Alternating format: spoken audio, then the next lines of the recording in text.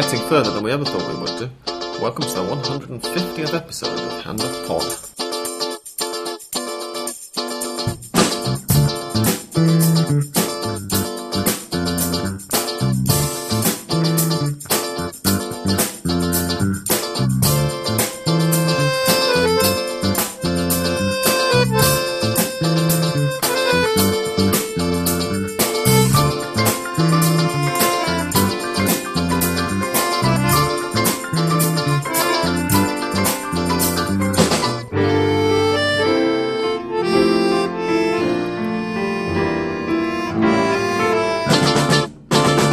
Welcome, ladies and gents, I'm Sam Kelly.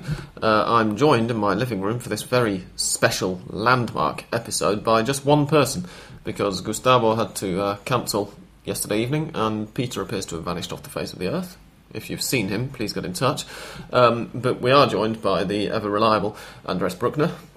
Hello, it's a pleasure for me to be in such important episode, and and more important, to be again recording again after 1 week off. So, pleasure. Indeed.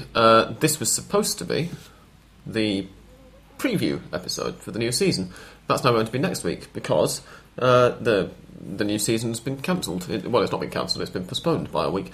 You probably, if you're listening to this, are already aware of why, but just in case you're not, you're going to discover over the course of this episode, because the episode has been rejigged to be the special dedicated to the reason. If you had told me in October 2010 that Hand of Pod would one day be 150 episodes old, I would have scoffed. And if you told me that that we'd be recording the 150th episode the day after Julio Grondona stopped being AFA president, I would have laughed in your face. But it's happened. Grondona always said, or he said several times at least, he had a way of contradicting himself, that when he left the AFA it would be in a coffin, and that's what's happened. He also said last year that he wanted to step down before he died, and that didn't happen. And there really is no bigger story in Argentina to talk about. I mean, I think even the debt default is probably not quite as big a story as the AFA not being led by Julio Grondona. And which is a real coincidence, because he finally passed away the one of the last days, the previous to the last day of July, and his name is Julio, which in Spanish means the month we are in. It's like July Grondona, to put it into English words. Well, Julius Grondona, because of course the month of July was named after Julius Caesar. Yes. Another great caudillo, which is the word of the week for Hand of Pod. A caudillo is... actually, Andres, you're Argentine. Why don't you explain for the listeners what a caudillo is or was in Argentina? It's like a very important man in terms of being to for example a war and defending the land from the enemies and that stuff in terms of war. And there's something of the kind of cult of personality about it as well, right? It's the one that has very, very strong personality, which it's of course clear in the case of Grondona, having been the president for 35 years, which is I know it will be almost 10 periods of time if we had to put it today into a number of periods in which you are the president. Yes, terms. Yes, terms is the word that's just come into my head for some reason, and that you were searching for. Dan Edwards, I was reading, that's English down to Hand of Pod listeners, I was reading his piece on Grondona in today's Buenos Aires Herald whilst I was eating something this afternoon, and he made the point that apparently, and I wasn't aware of this, before Grondona took charge of the AFA, no AFA president in history had ever lasted longer than 3 years. Yes, and so that record's fallen. The only time that someone tried to move him from the charge of president, it was a former referee, Teodoro Nitti, who now is dead. He obtained only one vote, so he wasn't able to take the charge of president, of course. And so he had no opponents, no one who could be prepared or be had real support to be president, as Grondona had. Indeed. How do we pay homage to Grondona on Hand of Pod? Because regular listeners, will already be aware that he was not our favourite person. He wasn't the favourite person of anybody involved in Argentine football. 1 minute of silence? No, I don't think so. They tried that before the Copa Libertadores semi-final second leg between Bolívar and San Lorenzo last night. Grondona, of course, was also a very high-up figure in CONMEBOL and in FIFA. And the response, at least to judge from the microphones on the television transmission of the match, was rather loud, singing and chanting, particularly from the San Lorenzo fans who were present throughout the minute of silence. I'm tempted to say, and I know you should never speak ill of the dead, but in this case that seems to have gone out the window for an awful lot of people, and I'm tempted to say that it's the minute of silence that Grondona deserved, quite frankly. A lot of people have made the point that the matches are being postponed this weekend. Football's been called off across Argentina in every division this coming weekend. But what happens when fans get murdered in the stadiums, as more fans under Grondona's watch did than ever previously? In fact, I wanted to get the numbers up from Salvemos el Fútbol, who are a government NGO, so just excuse the clicking as I type in the background.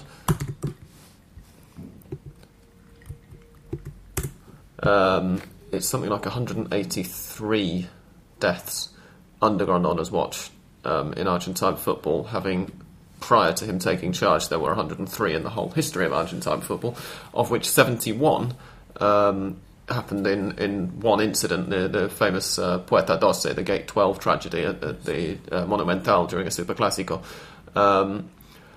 in 1968. Grondona wasn't a good figure for Argentine football. Can we say anything positive about him before we get into the negative stuff? Anything at all? It's really hard to find.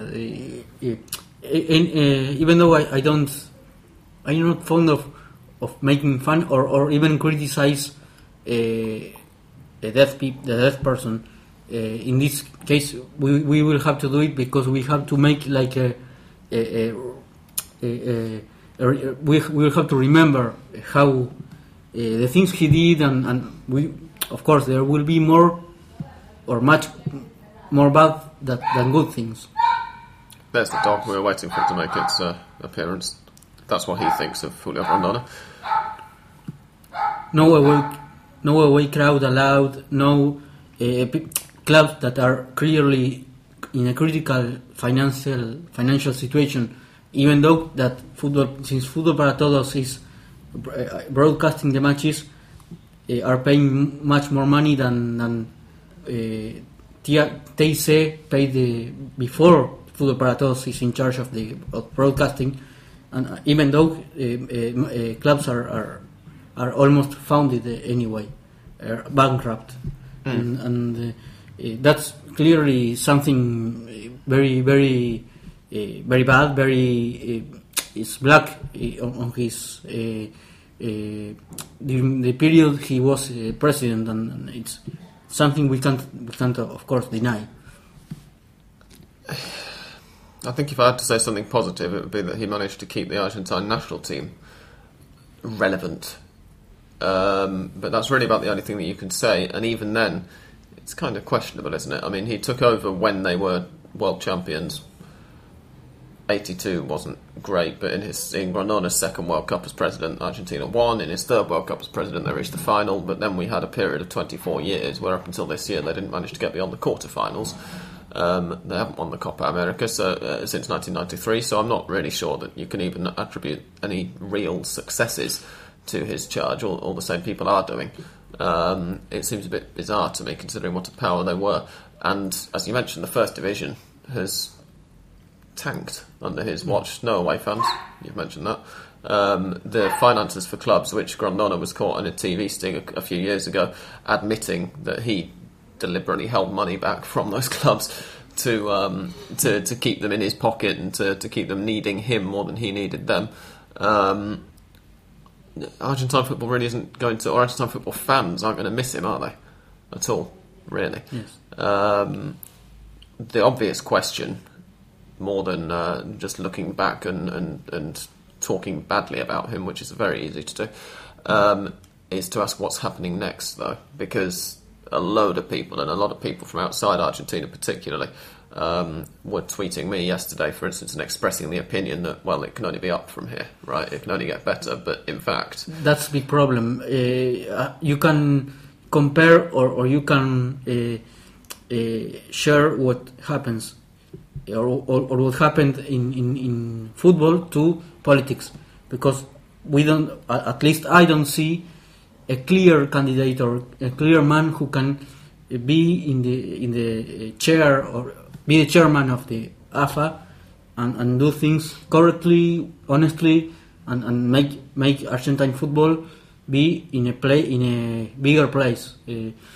For instance, the one who must is not something he wants, but he must take the presidency is Luis Segura, who was vice president while Grondona was the president. And president of Argentinos Juniors, yes, who, well, he's not going to be now. Who was implicated recently in reselling tickets, World Cup reselling or selling tickets, which the tickets that weren't sold, as far as I am concerned, weren't sold or weren't paid by AFA, and Segura sold them. So that is not very very clean too. So, well, he will be the momentaneous president as the interim president. Until they call for elections, which is I think in October, estimated to be in October until October 2015. Mm-hmm. There will be a 4 years period, the normal period of 4 years. I see. So they're holding an election just for 1 year initially, and then the election that was planned for the end of next year is going to happen still. The thing is that all of the people, at this stage, we really don't have any idea who's going to take charge. As you say, Segura doesn't appear to actually want the job. He AFA decree says that he has to take it in an interim basis because he was the first of the vice presidents. But he tried to stand down fairly recently. He has already said, I think I'm right in saying that he's going to stand down from Argentinos Juniors, that he was going to stand down from Argentinos Juniors. Obviously, he's had to now, or rather he's asked for a license, a leave of absence, whilst he takes charge of AFA. He wanted out of there. Presumably it's not going to be him, but it's going to be somebody linked with the Grondona. Maron is one clan, of the... right? Maron has been linked...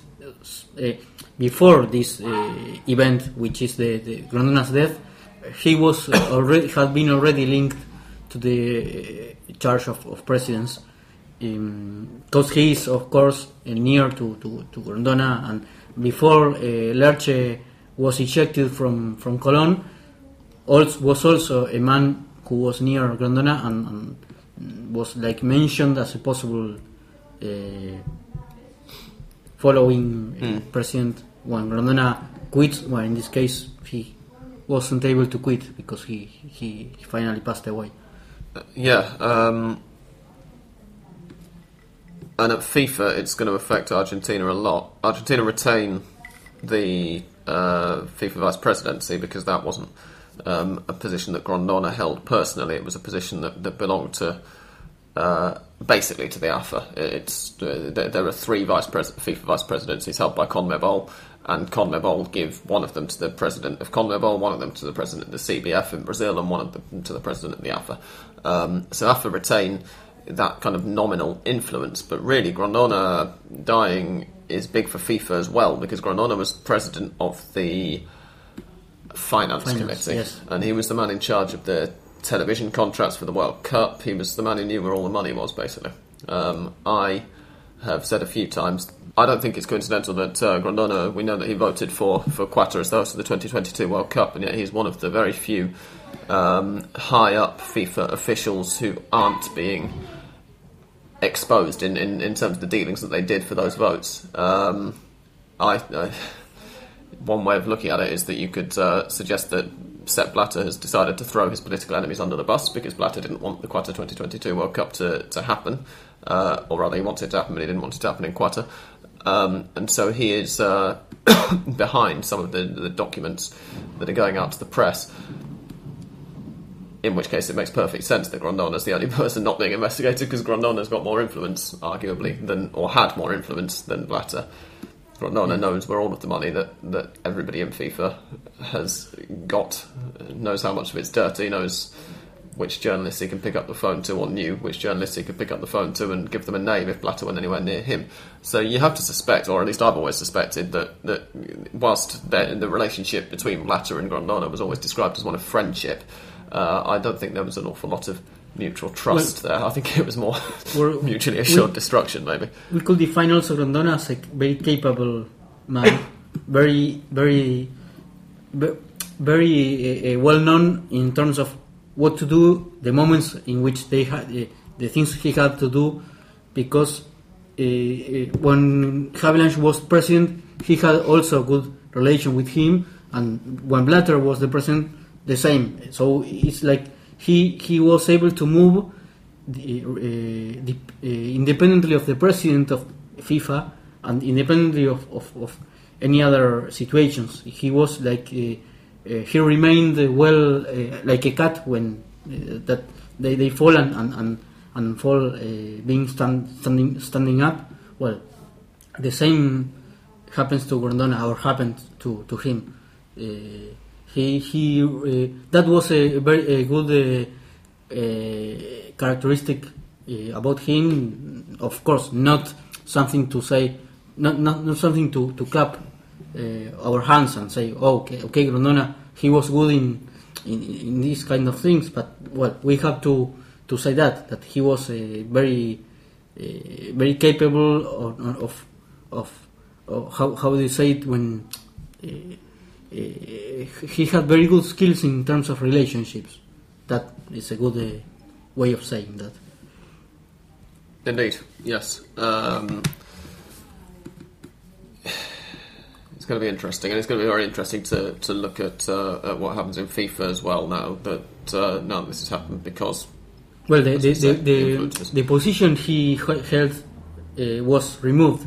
There won't be another vice president taking the charge that Grondona held. There won't be any elections or something like that to choose another one. That position will be removed straight away. Yeah. So sorry, FIFA aren't. No, they aren't choosing any other one. My word, that's quite a change. And as for what to expect next for Argentine football, well, who knows? It's going to be a period of discovery for all of us here. I think it's fair to say. There was a question. I don't know if someone really asked that question.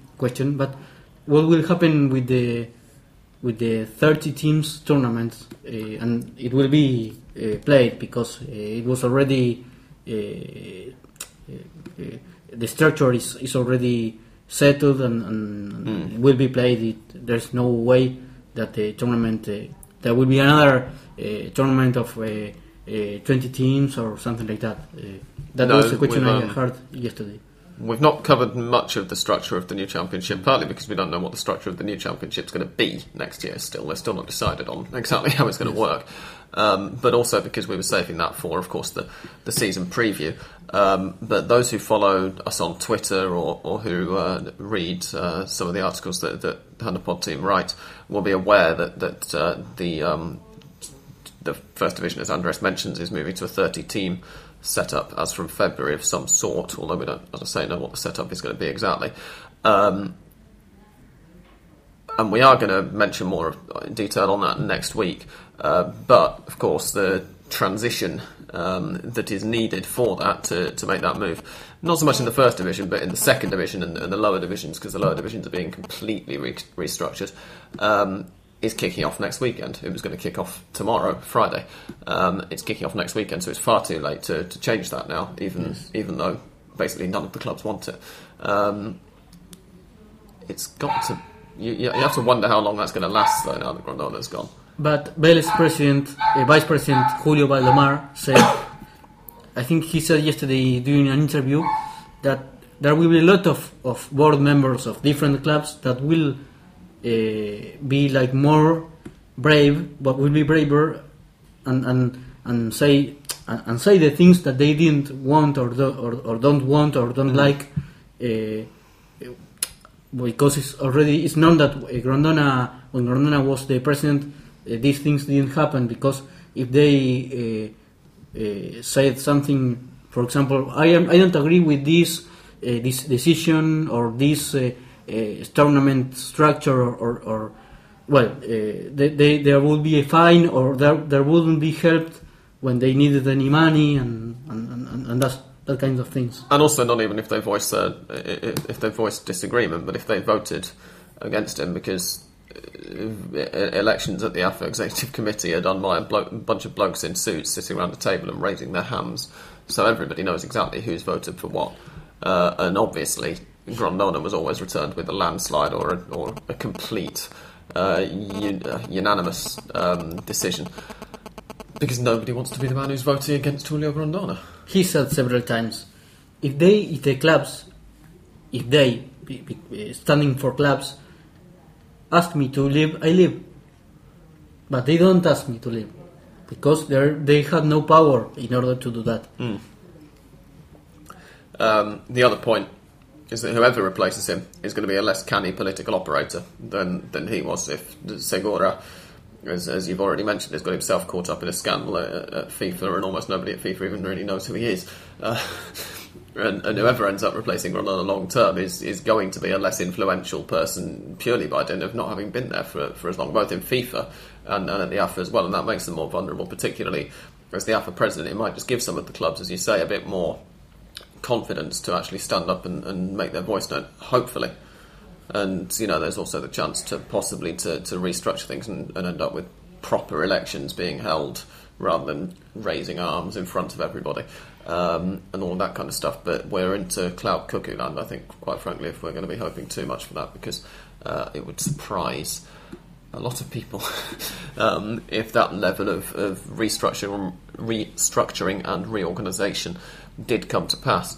One thing that I'm surprised by is that this seems to have brought out the best in Diego Maradona, who has very rarely been on good terms with Julio Grondona in recent years, but who, it says here, has released an image, a very touching image of when they were both much younger, when Maradona was a player, of the two embracing each other at, I'm guessing, at Ezeiza airport. It's very difficult to tell what the background of that is, exactly that picture, but and saying, rest in peace, basically, which is remarkably dignified for Maradona, particularly given, just go back to the World Cup when Maradona was showing Grondona the middle finger on live television to the continent. We can't rely on Maradona the way he talks right now, because he can tell you you're a smart guy, and the other day that you're stupid. So it's not very Maradona, of course. It's more than respecting. Is he's dead, and this is it. Of course, the relatives of Grondona, that they are not to blame of the relationship between that had Grondona with Maradona. So I think that's the point, that he said, okay, I send my respect to the relatives, to the family, and this is it. And yes, that picture is interesting also. But basically, you're saying that Maradona's still a dickhead. Yes. I think I can go along with that, to be honest. What else can we say about him? What else can we say about him? He's dead. That's the central issue. Not necessarily in this manner, not necessarily death, but it's something that a lot of Argentine fans have been waiting for and hoping for a long time, is an AFA without Julio Grondona. But not this way, I think. Being involved. Yeah, as I say, not all of them would have. Some of them possibly would have hoped that that he'd die one day, but most of them would have just been happy with an AFA which doesn't involve Grondona. We've got that now, and it's going to take a while to really get our heads around what happens next, and for the clubs for the national team, for an awful lot of things, for Argentina's political power within FIFA and many other things. So stick with us in the coming weeks and months and possibly years, and we shall continue to inform you. But it is going to be really, really bizarre next time we have to talk about AFA president, and it's not Julio Grondona. It's going to take some getting used to. Something remarkable apart from the things we have been talking, is that one of the phrases, most famous, most well-known phrases from Grondona was everything passes, or todo pasa, which is the translation. He has a ring that says that phrase, and he also said, which is at this moment is relevant, they will have to get me out from AFA with the both feet. They'll have to carry me out feet first. Yes. Yeah. Although, as I mentioned, he also did say last year that he wanted to leave the AFA before he died. So he says a lot of things, or he said a lot of things. He's not doing anymore. Come back after this short musical break, and we will tell you, because that's not been the only big story in Argentine football. There is something else happened also on Wednesday, which, if it weren't for Grondona's death, would be by far the biggest story of the year in Argentine football, I think. Well, no, actually, possibly the World Cup final might beat it, but it's certainly a huge story in its own right in the history of Argentine football. So don't go away.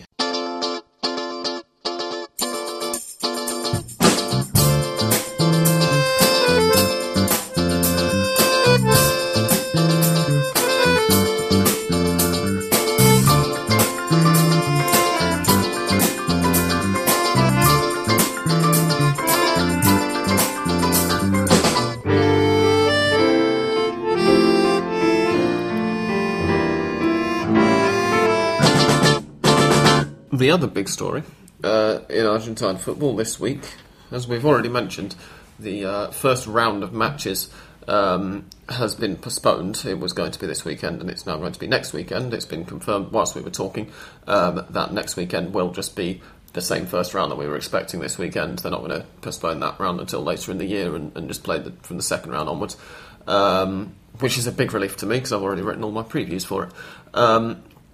But the other big story was that there was one match, as we've already hinted at earlier in the show, which did take place anyway yesterday, involving an Argentine team, and it was San Lorenzo in the semi-final second leg of the Copa Libertadores, which is why, indeed, we are recording this on Thursday. It was already arranged to record tonight, even before Julio Grondona died. Because it would have been a bit daft not to mention it. San Lorenzo, the drama and excitement that we're so used to from the Copa Libertadores was somewhat dampened before the second leg kicks off by the fact that San Lorenzo won the first leg last week 5-0. And even though the altitude at La Paz is stifling frequently to opposing sides, and even though Bolívar had the advantage of playing that second leg at altitude in La Paz, it was sort of difficult to see them really crawling their way back into it, wasn't it? And so it proved. Bolívar did a lot of rather brainless, aimless attacking. They got a goal very late on, a minute and a half into stoppage time. They won 1-0 on the night, and they lost 5-1 in aggregate. For San Lorenzo, it's a little bit of history, because in fact, you don't even need to say that it's going to be their first ever Copa Libertadores final, because this was their first ever Copa Libertadores semi-final, I believe, wasn't it? Yes. They'd never even reached the semis before. Indeed, none of the four teams competing in the semi-finals had ever reached the semis before, which means that we're going to have a first-time winner, when the final kicks off. It's on the first leg is on Wednesday, and the second leg is a week on Wednesday. And the first leg is in Asunción. It's against Nacional de Paraguay, who are about the fourth biggest club in Paraguay or something, I'm led to believe. Yeah, after Olimpia, Libertad and the other ones. Guarani. Yes. I think it's Guarani. So in two weeks' time we will have a brand new champion, because none of them have obtained the Copa Libertadores before. Yes, San Lorenzo had reached semi-finals before, not the final. So they have they? Yes. No. I think that the 5 goals conceded in the first leg some kind of, or instead of giving air to Bolivar, it was like a lack of. They had it was like they played in not in La Paz, but in a place where with no attitude, with no height. Sorry, because yes, Bolivar was like desperate, trying to score, and of course they couldn't because they tried by via crosses to push the ball inside the box and was useless. And San Lorenzo was like very, of course, calm down, very at ease because of the 5 goals scored in the first leg, and it was the rumor. This is hilarious, but that the San Lorenzo players will take a Viagra pill. They didn't do. They did ahead of the match against Independiente del Valle in the group stage, which was in Quito, in Ecuador, but they didn't do yesterday. It was reported that it was a possibility. It's something that other teams who have played away, thank you, in Bolivia have done in the past because it aids blood circulation. But yesterday it wasn't. They said that they had the option of using it, but they decided not to. I think it wasn't necessary because, of course, taking results with 2 goals or 3, it will be enough even to reach finals, because Bolivar finally defeat San Lorenzo 1-0 only, and they needed, of course, 4 more goals. And they never really looked like doing. I mean, San Lorenzo looks very comfortable. You look the goal. If you look again at the goal scored by Mercier, for example, the 3-0 scored in the Nuevo Gasómetro, you see a very disconnected team, a defender that practically gave the ball to Mercier, or it was a horrible horror mistake that it's incredible for a semi-final team. And Mercier grabbed the ball and scored it easily. So I think it's fully deserved final for San Lorenzo, who had I think stronger rivals in order to reach final than Nacional de Paraguay. Because if you take from round of 16, they had to play against 2 Brazilian teams, which were Cruzeiro and Grêmio. They were both pretty bad, though. They weren't that good, but they are Brazilian. And in the case of Nacional de Paraguay, they had to face Vélez in a round of 16, which I think it was, in terms of name of the team, the strongest. And then they had to face Arsenal Sarandí and Defensor Sporting from Uruguay, which are, of course, respecting those teams, they are smaller, I think, than Cruzeiro and Grêmio. But well, then you have to play the games and that. But I think that they are previously they are smaller teams. Than Do you think it's been a weak Libertadores this year? It's been, it's marked by the fact that it's the first ever, as some listeners will know, the Libertadores knockout stages are seeded. They take the standings of all of the group winners and of all of the group second place, and they put them in order so that the best group winner plays the worst second place side, the second best the 2 worst teams, and the 15th and 16th seeds are the teams who are in the final. It's the first time that's happened since this system began in 2000, I think it was, wasn't it? So do you think it's been a weak Copa? The Brazilian teams, as I mentioned, have been San Lorenzo deserved. I think that they showed I don't know. We won't say it was brilliant, but they showed a good game, a good style of play. You can say it's Bolivar, but you have to score 5 goals in a semi-final, which is difficult, independently of the rival you are facing. And yes, could be because of they were the worst teams of the groups phase, which had never happened before. But and Nacional de Paraguay, I think they won. They defeat in the group phase to Atlético Mineiro, could be, or I am wrong. I'm just trying to look it up now. Once we've got the Because Mineiro was who recently obtained the Recopa Sudamericana against Lanús, was the last champion. And they were a strong team, but they finally couldn't reach the final phases. Atlético Mineiro won Group 4. Nacional finished second in Group 4. Atlético Mineiro won it with 12 points, and Nacional had 8. But you were asking whether they managed to beat them, and the answer to that is they drew in Asunción and they drew in Belo Horizonte as well. 2-2 and 1-1. So no, they didn't. Okay. But it'll be an interesting final, I think. Nacional have been very parsimonious. They've not really. They've done well by not letting many goals in, which is in the knockout stages, which is quite a turnaround from the group stage, because they conceded 10 goals in 6 matches in the group stage and actually finished second in the group with the worst goal difference in the group, which is remarkable. Since then, they have won all of their home legs. 1-0 against Vélez, 1-0 against Arsenal, and then 2-0 in the first leg against Defensor Sporting of Uruguay in the semi-final. And that's basically how they've got through. I think they played. They were good in the away condition, and they have I think a very good player who is playing silently. He has no marketing, who is Derlis Orwe. Mm-hmm. Yeah.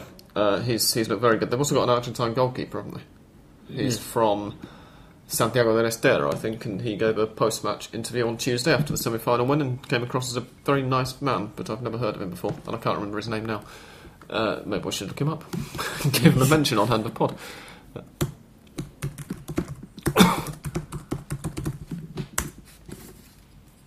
Of course, Ignacio Don, Nacho Don, of noble origin. That's what Don means in Spanish. Yeah, you've seen in Spanish Don to an old man. Yes, Julio Grondona, for instance. Yes. Although he didn't really merit the title, but it was what everyone called him anyway. It's from De Origen Nobel, of course. I'm not saying that for Andres' benefit, I'm saying it for the benefit of anyone who's learning Spanish and listening to us. Nobel? No, Noble. Noble is someone who is loyal, and Nobel is new. So yes, so Noble is the word I was searching for, not Nobel. I apologise. But anyway, yeah, Nacho Don, who played, I think he's played most of his career in Paraguay. Yeah, he's never played in Argentina, even though he is Argentine. He's played for Nacional, then went to Huachipato in Chile, and then he went back to Nacional, then to Rubio Ñu, and now back to Nacional again since 2010. He's won 3 league titles with Nacional. He was very, very, very good on Tuesday against Defensor Sporting. What was the result? 1-0. 1-0 to Defensor Sporting, wasn't it? Yeah, they yes. won 2-1 on aggregate, Nacional.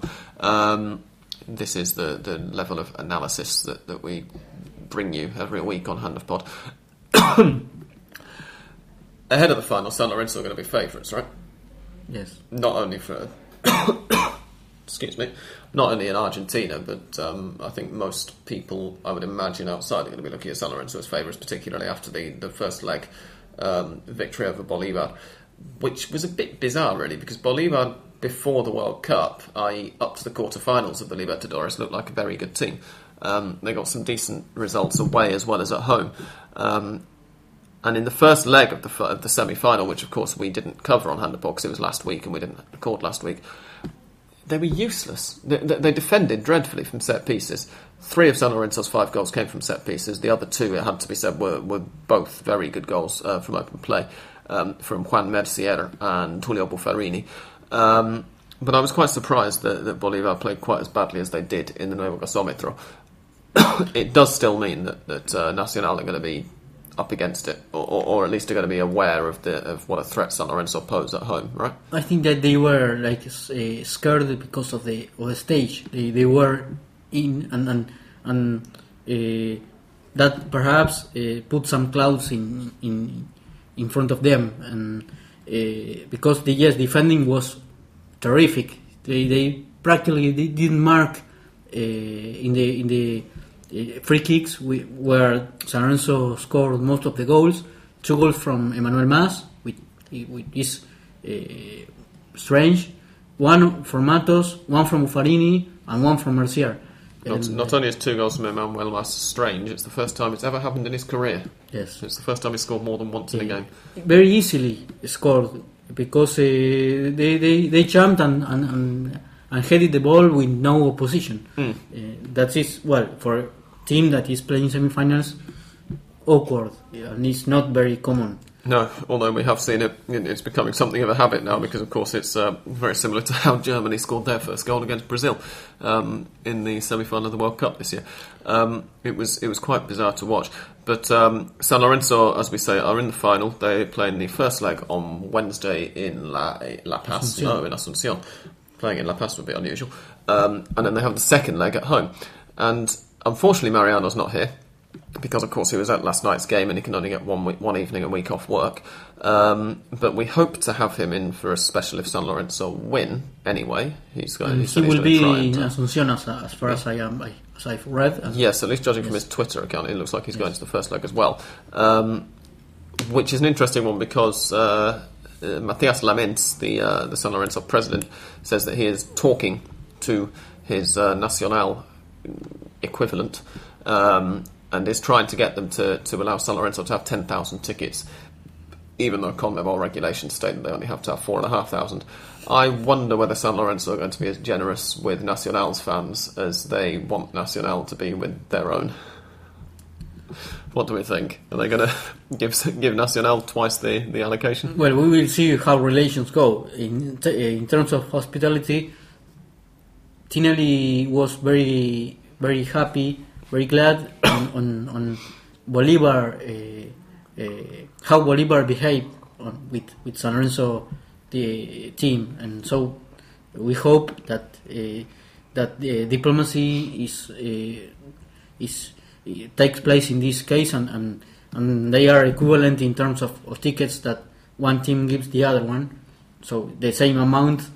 But if CONMEBOL states that the figure must be 4,500, well, I don't know how come they can achieve a special measure or a special permission to get more than double that figure. I don't know. Indeed. So we shall see. We need, I think, a word apart for Tinelli and Matias Lamens, because when they took charge, and it is very much they, we've always seen Matias Lamens as the kind of puppet to Marcelo Tinelli, the media mogul, who I normally describe as Argentina's version of Simon Cowell. He's very much sort of appeared to be the power behind the throne, and when they took charge of San Lorenzo, when they won the elections, I think a lot of people outside the club particularly sort of mocked that a bit and said, well, how good are these guys actually going to be for the club? It turns out they've done all right. They took over when San Lorenzo were in real threat of getting relegated. Yes. They were in a complete mess institutionally. They have, between them now, these two have done a good job, from what I read, of taking the club's debt down. They have taken the club out of relegation crisis and to the point where they won a league title last year and are regularly challenging and have a decent team. They have got them into their first ever Copa Libertadores final, and they're the directors who've managed to actually seal the return to Boedo and get the club back to its rightful home, if it happens, of course. There's still a long way to go there. But it looks like it's going to happen. So, I mean, do we have to now accept that Marcelo Tinelli might not be a completely clueless idiot and actually might be quite a canny operator? Is he a future AFA president? Well, that's something, a hidden one, perhaps. A hidden one. But we have to say, the Handball listeners, that Marcelo Tinelli, he also is a TV host and he owns to say it correctly, Dancing for a Dream program, in which a lot of semi-naked girls dancing a pole, and I believe it's actually the Argentine franchise of something in the States, which is called Dancing with the Stars, I think. I can't remember precisely, but I think the American version is called Dancing with the Stars, and is significantly less soft porno style. Well, from what I've heard, same as this Argentine version. So perhaps the jokes had to do with that, with Tinelli being the host of that program, and apart from that, before Tinelli and Lamens were president and vice president, it was said that they would bring money to San Lorenzo in order to take players, and that is not very. That is not the supporters don't like these kind of things, because they think that they will take the players to the club, paying the money that they have to pay, but then 6 months after they take the player back, and there is no return of the money. No, the player is not anymore in the club, and they have to take any other player. So that was something that the San Lorenzo supporters, including Mariano, thought that would pass, and well, this didn't happen. And now Lamens and Tinelli are board members, are the most important men in San Lorenzo. I don't know in history, but in recent history they are. So yes, no one thought that they will be this good. And finally, they reached a lot of things. As you said, the Boedo comeback, the title. Now they are almost have won the Copa Libertadores. So there are a lot of things, positive things. I'm sure Mariano would want me to punch you in the arm for saying that they've almost won the Copa Libertadores already. I'm sure he wouldn't want to mufa from Hand of Pod. But as we say, they're probably going to be favourites. I'm saying that with a big grin on my face. For sure. Because we don't mind mufaing San Lorenzo. But as far as I am concerned, he said that hopefully we will be able to record the special episode in 3 weeks' time. Yes, and that's more of a mufa. Yes, probably. On this note, I think that we will... No, in fact, what we'll do is just play a little bit of music, and then we'll come back for a very brief section, rounding up some of the ins and outs in the Argentine transfer market ahead of next week's big season preview, so don't go away.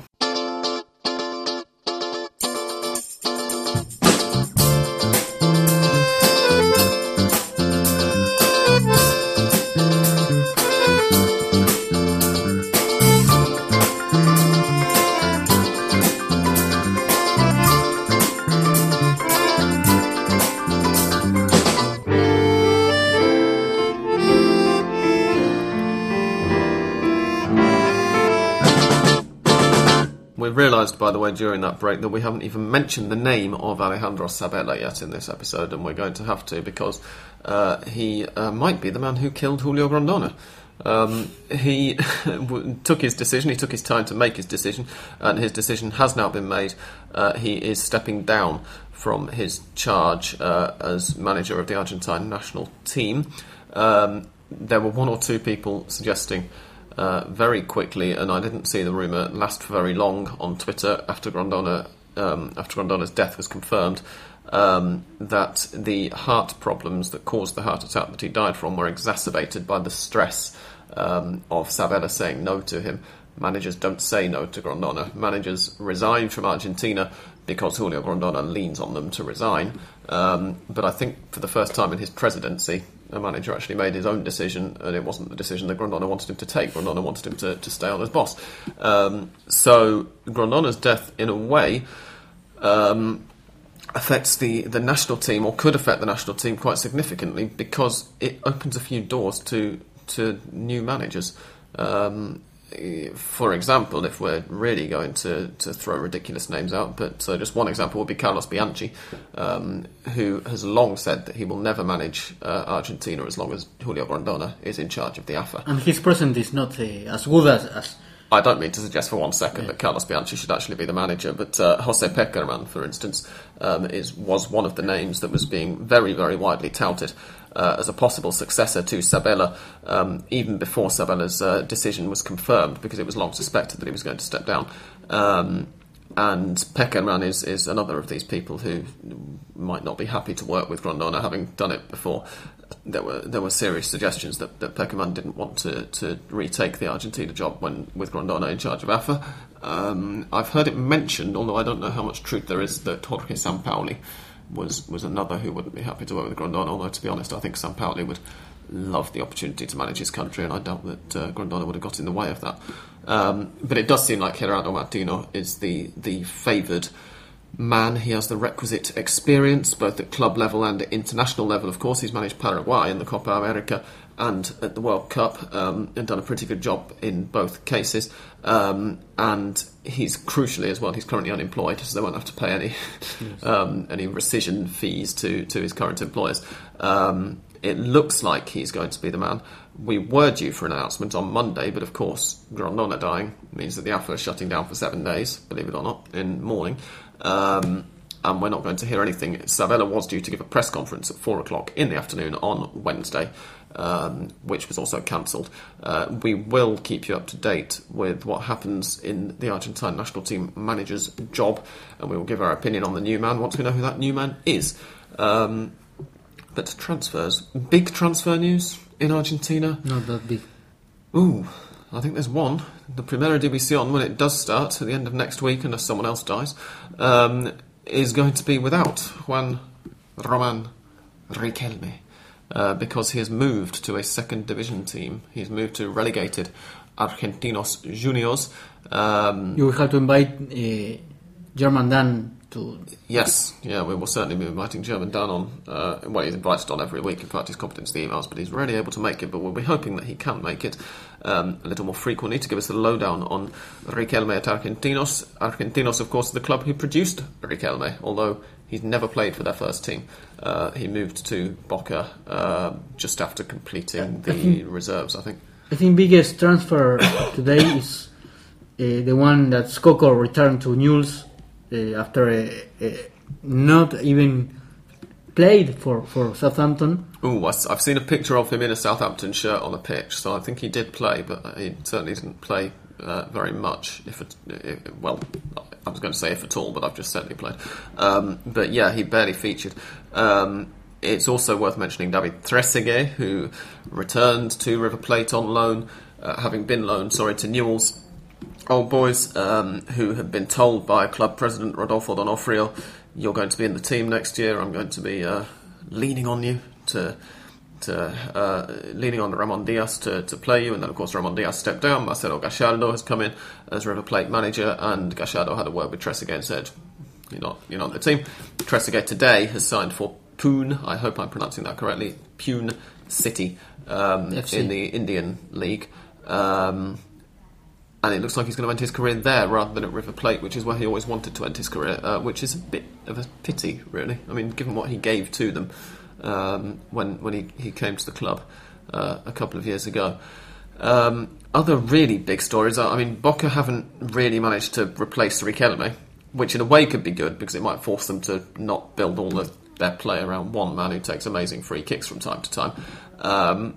But is causing a few people to panic. Lucas Beatriz left, among others, and I think basically the players who Boca have left, who've left Boca, I think Boca have done quite a good job to get rid of them in most cases.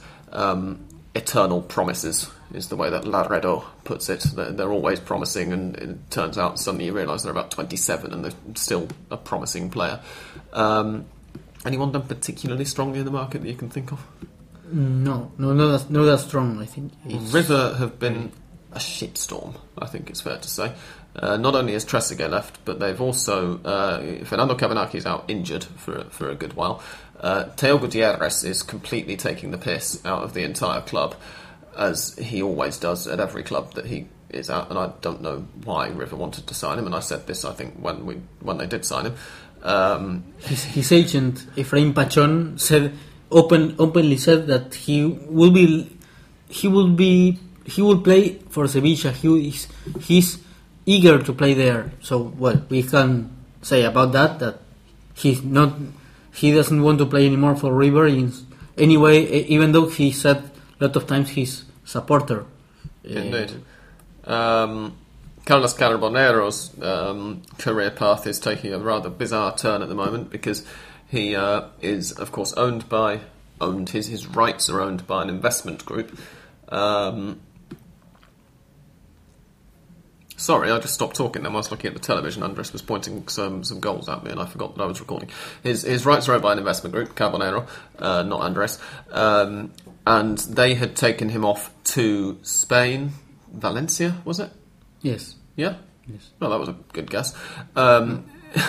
They taken him off to Valencia where he failed his medical, and I've seen something tweeted whilst we've been recording saying that apparently, having failed his medical and tried to return to River, the investment group who owns his rights don't want him to return to River, so he's currently without a club.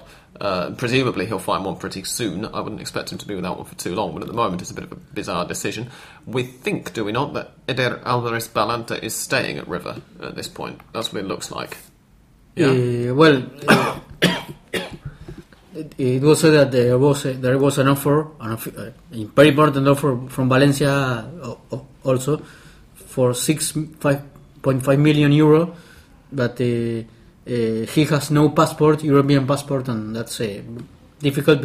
That's something difficult because Valencia has to, before buying Eder Alvarez Balanta, they have to sell a non-community player, a non-European community player, in order to get Balanta. So we don't know if he finally will be at Valencia or no. It's very, very good offer, but and we have seen before recording that Valencia is also looking for Enzo Perez, who played for Argentina in the World Cup and is now at Benfica. So we don't know if he has, of course, the community passport or not, and that will decide. He's been in Portugal for a while now. It wouldn't surprise me if he's got an EU passport of some sort.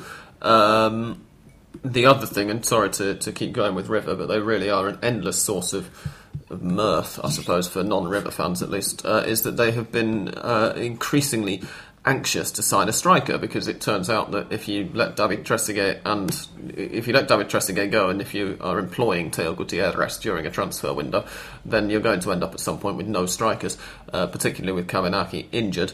They've got a bunch of very promising kids, of course, but you don't win titles with kids, as somebody on British television once very famously said right before Manchester United did so. And to that end, River have been chasing Lucas Prato. Unfortunately for them, he is at Vélez Sarsfield, who own his rights, I believe. He's not owned by an investment group, and who are fully aware that he could go to a European club who would pay a lot more money than River Plate can afford to pay him, or indeed than any Argentine club can afford to pay him. They want $10 million, I believe, and River have offered $5 million, which is... Yes, 10 million is the rescission clause, I think. It's yes, 9 million it might be, in fact. Yes. But yeah, you're quite right.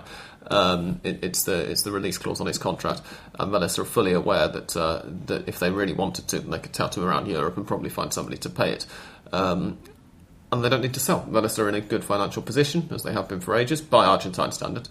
So why let him go?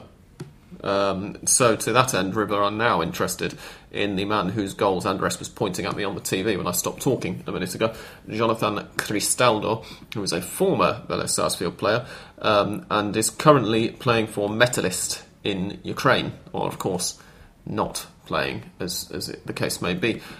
He is one of the several Argentines, and I think a couple of Brazilians, who don't want to return. And another former Vélez, Chucky Ferreira now from Shakhtar. Looks like he's signed for somebody in England, but I can't remember who. Or it looks like he might be signing for somebody in England. West Ham? No, surely not West Ham. They've already signed Sarate. They'll be going crazy with ex-Vélez strikers. So Cristaldo could be an option. Apparently, it would appear. But Albertengo is not mentioned anymore because after Skoko arrival to News, it was said that it will be Skoko or Albertengo from Atlético Rafaela. Yeah. And now it was Skoko or Prato. Prato neither will go to River. Albertengo's name is a bit of a funny one, because when you look at the other strikers they've been linked with, Skoko, Prato, Cristaldo now. They're all nines of the area, as we say on Hand of Pod. Whereas Albertengo's not really. He's more of a second striker, and he drops wide. And exactly. Yes. So it was a bit of a strange one. He's not really the kind of striker that they need or that they have been chasing, other than him, basically. That's about it, really. I don't want to go on and on about transfer news for names that our listeners won't have heard. So for now, I think after an hour of recording, we can wrap up. It's been emotional, as ever. Thank you very much for getting us through 150 episodes, listeners. We would not do it if you weren't listening to us. So thank you very much for the support and the kind comments. Oh, questions! We've got listeners' questions. Don't go anywhere. Here's some music.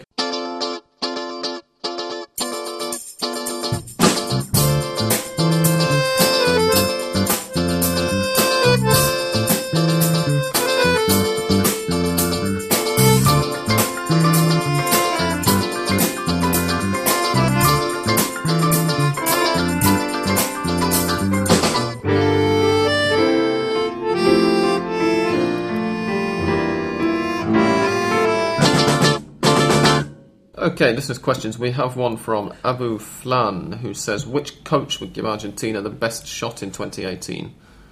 We have already discussed this. It would be apparently Martino. We have to wait until the... But which coach do we think would be best for him, rather than which coach looks most likely? I think Martino will give them as good a shot as anybody. He's shown, with his time at Paraguay especially, that he's capable of putting a defence together, which is something, of course, that Sabella really gave to Argentina, was a much more solid defence than they had before, and Martino can also utilise the attack as well, I think. Some said that Martino wouldn't be chosen because he had criticised AFA organization and the tournament's organization, and that wouldn't be, you criticize me, I won't hire you, because... it's like there is not it's like something strange. Well, I say that you are stupid, but you are my friend, and you're stupid. Or it's like I criticize you. You won't take me into account to come on Hand of Pod. Yes. And yet, in spite of that, Gerardo Martino is very much welcome on Argentina's Football Association's version of Hand of Pod, which is the national team, of course. So I think Martino would be a good choice. I wouldn't mind seeing Peckerman given another chance, but he wants to stay with Colombia. He wants to respect his contract there. He still hasn't decided what he will do, but he's formally he's still the coach of Colombia. So. Joel says hello to us all. Hello, Joel. We were hoping to have you on this week, but unfortunately couldn't make it. Tom Robinson says, shouldn't you be in 7 days of mourning? The answer to that is no. Nodji CFC Register says he's got a couple of questions, and they are answered, in fact, on other episodes, one of which hasn't been recorded yet. He says, first of all, how do you think Argentina should build up to the next World Cup? And the answer to that is, please listen to episode 149. Then he asks, could you explain a bit about the new league system, and do you think it's a step forward or backward? The answer to that will be on Hand of Pod 151, which will be next week. And then he says, regards to all of you, and I want to say I missed the show. Thank you very much indeed. It's very kind of you to say so. Jay Dizzle he's gone crazy with questions. He sent us loads. First of all, he says, do you think Facundo Ferreira would be suited to the Premier League, or would another European league suit him more? I think he'd do okay in England. I actually said this to Ed Mallion on Twitter earlier. I think he'd do well in England if he got the time, but that's a very big if, and I don't think that he would do, ultimately, in the English league. But I think if he actually was given time to bed in by a far-sighted manager, that he could do well. I wouldn't mind seeing him in almost any more visible league, i.e. one that I've got on the TV, other than the Ukrainian league, which I don't have access to, and I don't think anybody in Argentina has access to. He says, what do you think of San Lorenzo's chances in the final of the Copa Libertadores? If they're victorious, does it eclipse everything else that they've ever won? I think they've got a very good chance. Would you agree? Yes. Yeah. And yes, of course it eclipses everything else they ever won. It would be by a distance the most important trophy they've won. I mean, it's the most important trophy that a South American club can win. So Yes. He says, with Grondona's death, will the AFA become more transparent, or will it remain as enigmatic as ever, especially read the league system? I think that, as I have already said, things will get perhaps even worse, because it's not something you expect, the death of the president. So you have to put things in order very, very quickly, and that's something that AFA showed they can't do. So I don't think that in spite, or even though that Grondona perhaps was hated by a lot of people, his death won't solve anything, I think. I'd agree with that. He also, and as for, I'm not sure that the league system is enigmatic as such, but there are always going to be idiots who are not completely convinced by the idea of just having a league system, a proper league in Argentina. In the long term, if they become unpopular enough, who knows, maybe the Promedios could go, because that was Grondona's baby. But I don't think there's really the opposition to them that's required at the moment. And he finally says, is this San Lorenzo side a great side, or have they benefited from a less competitive field? Would you have predicted them to get to the final? Kind of answered the first bit already earlier on, but would we have predicted them to get to the final? I think that's a good question, actually. I don't think I would have done before the tournament started. Purely because they're San Lorenzo. Yes, not They've before. never won it, and we didn't expect them to But when they qualified to the round of 16, with the way they qualified, yes, a lot of times when you qualify like that, you become a candidate.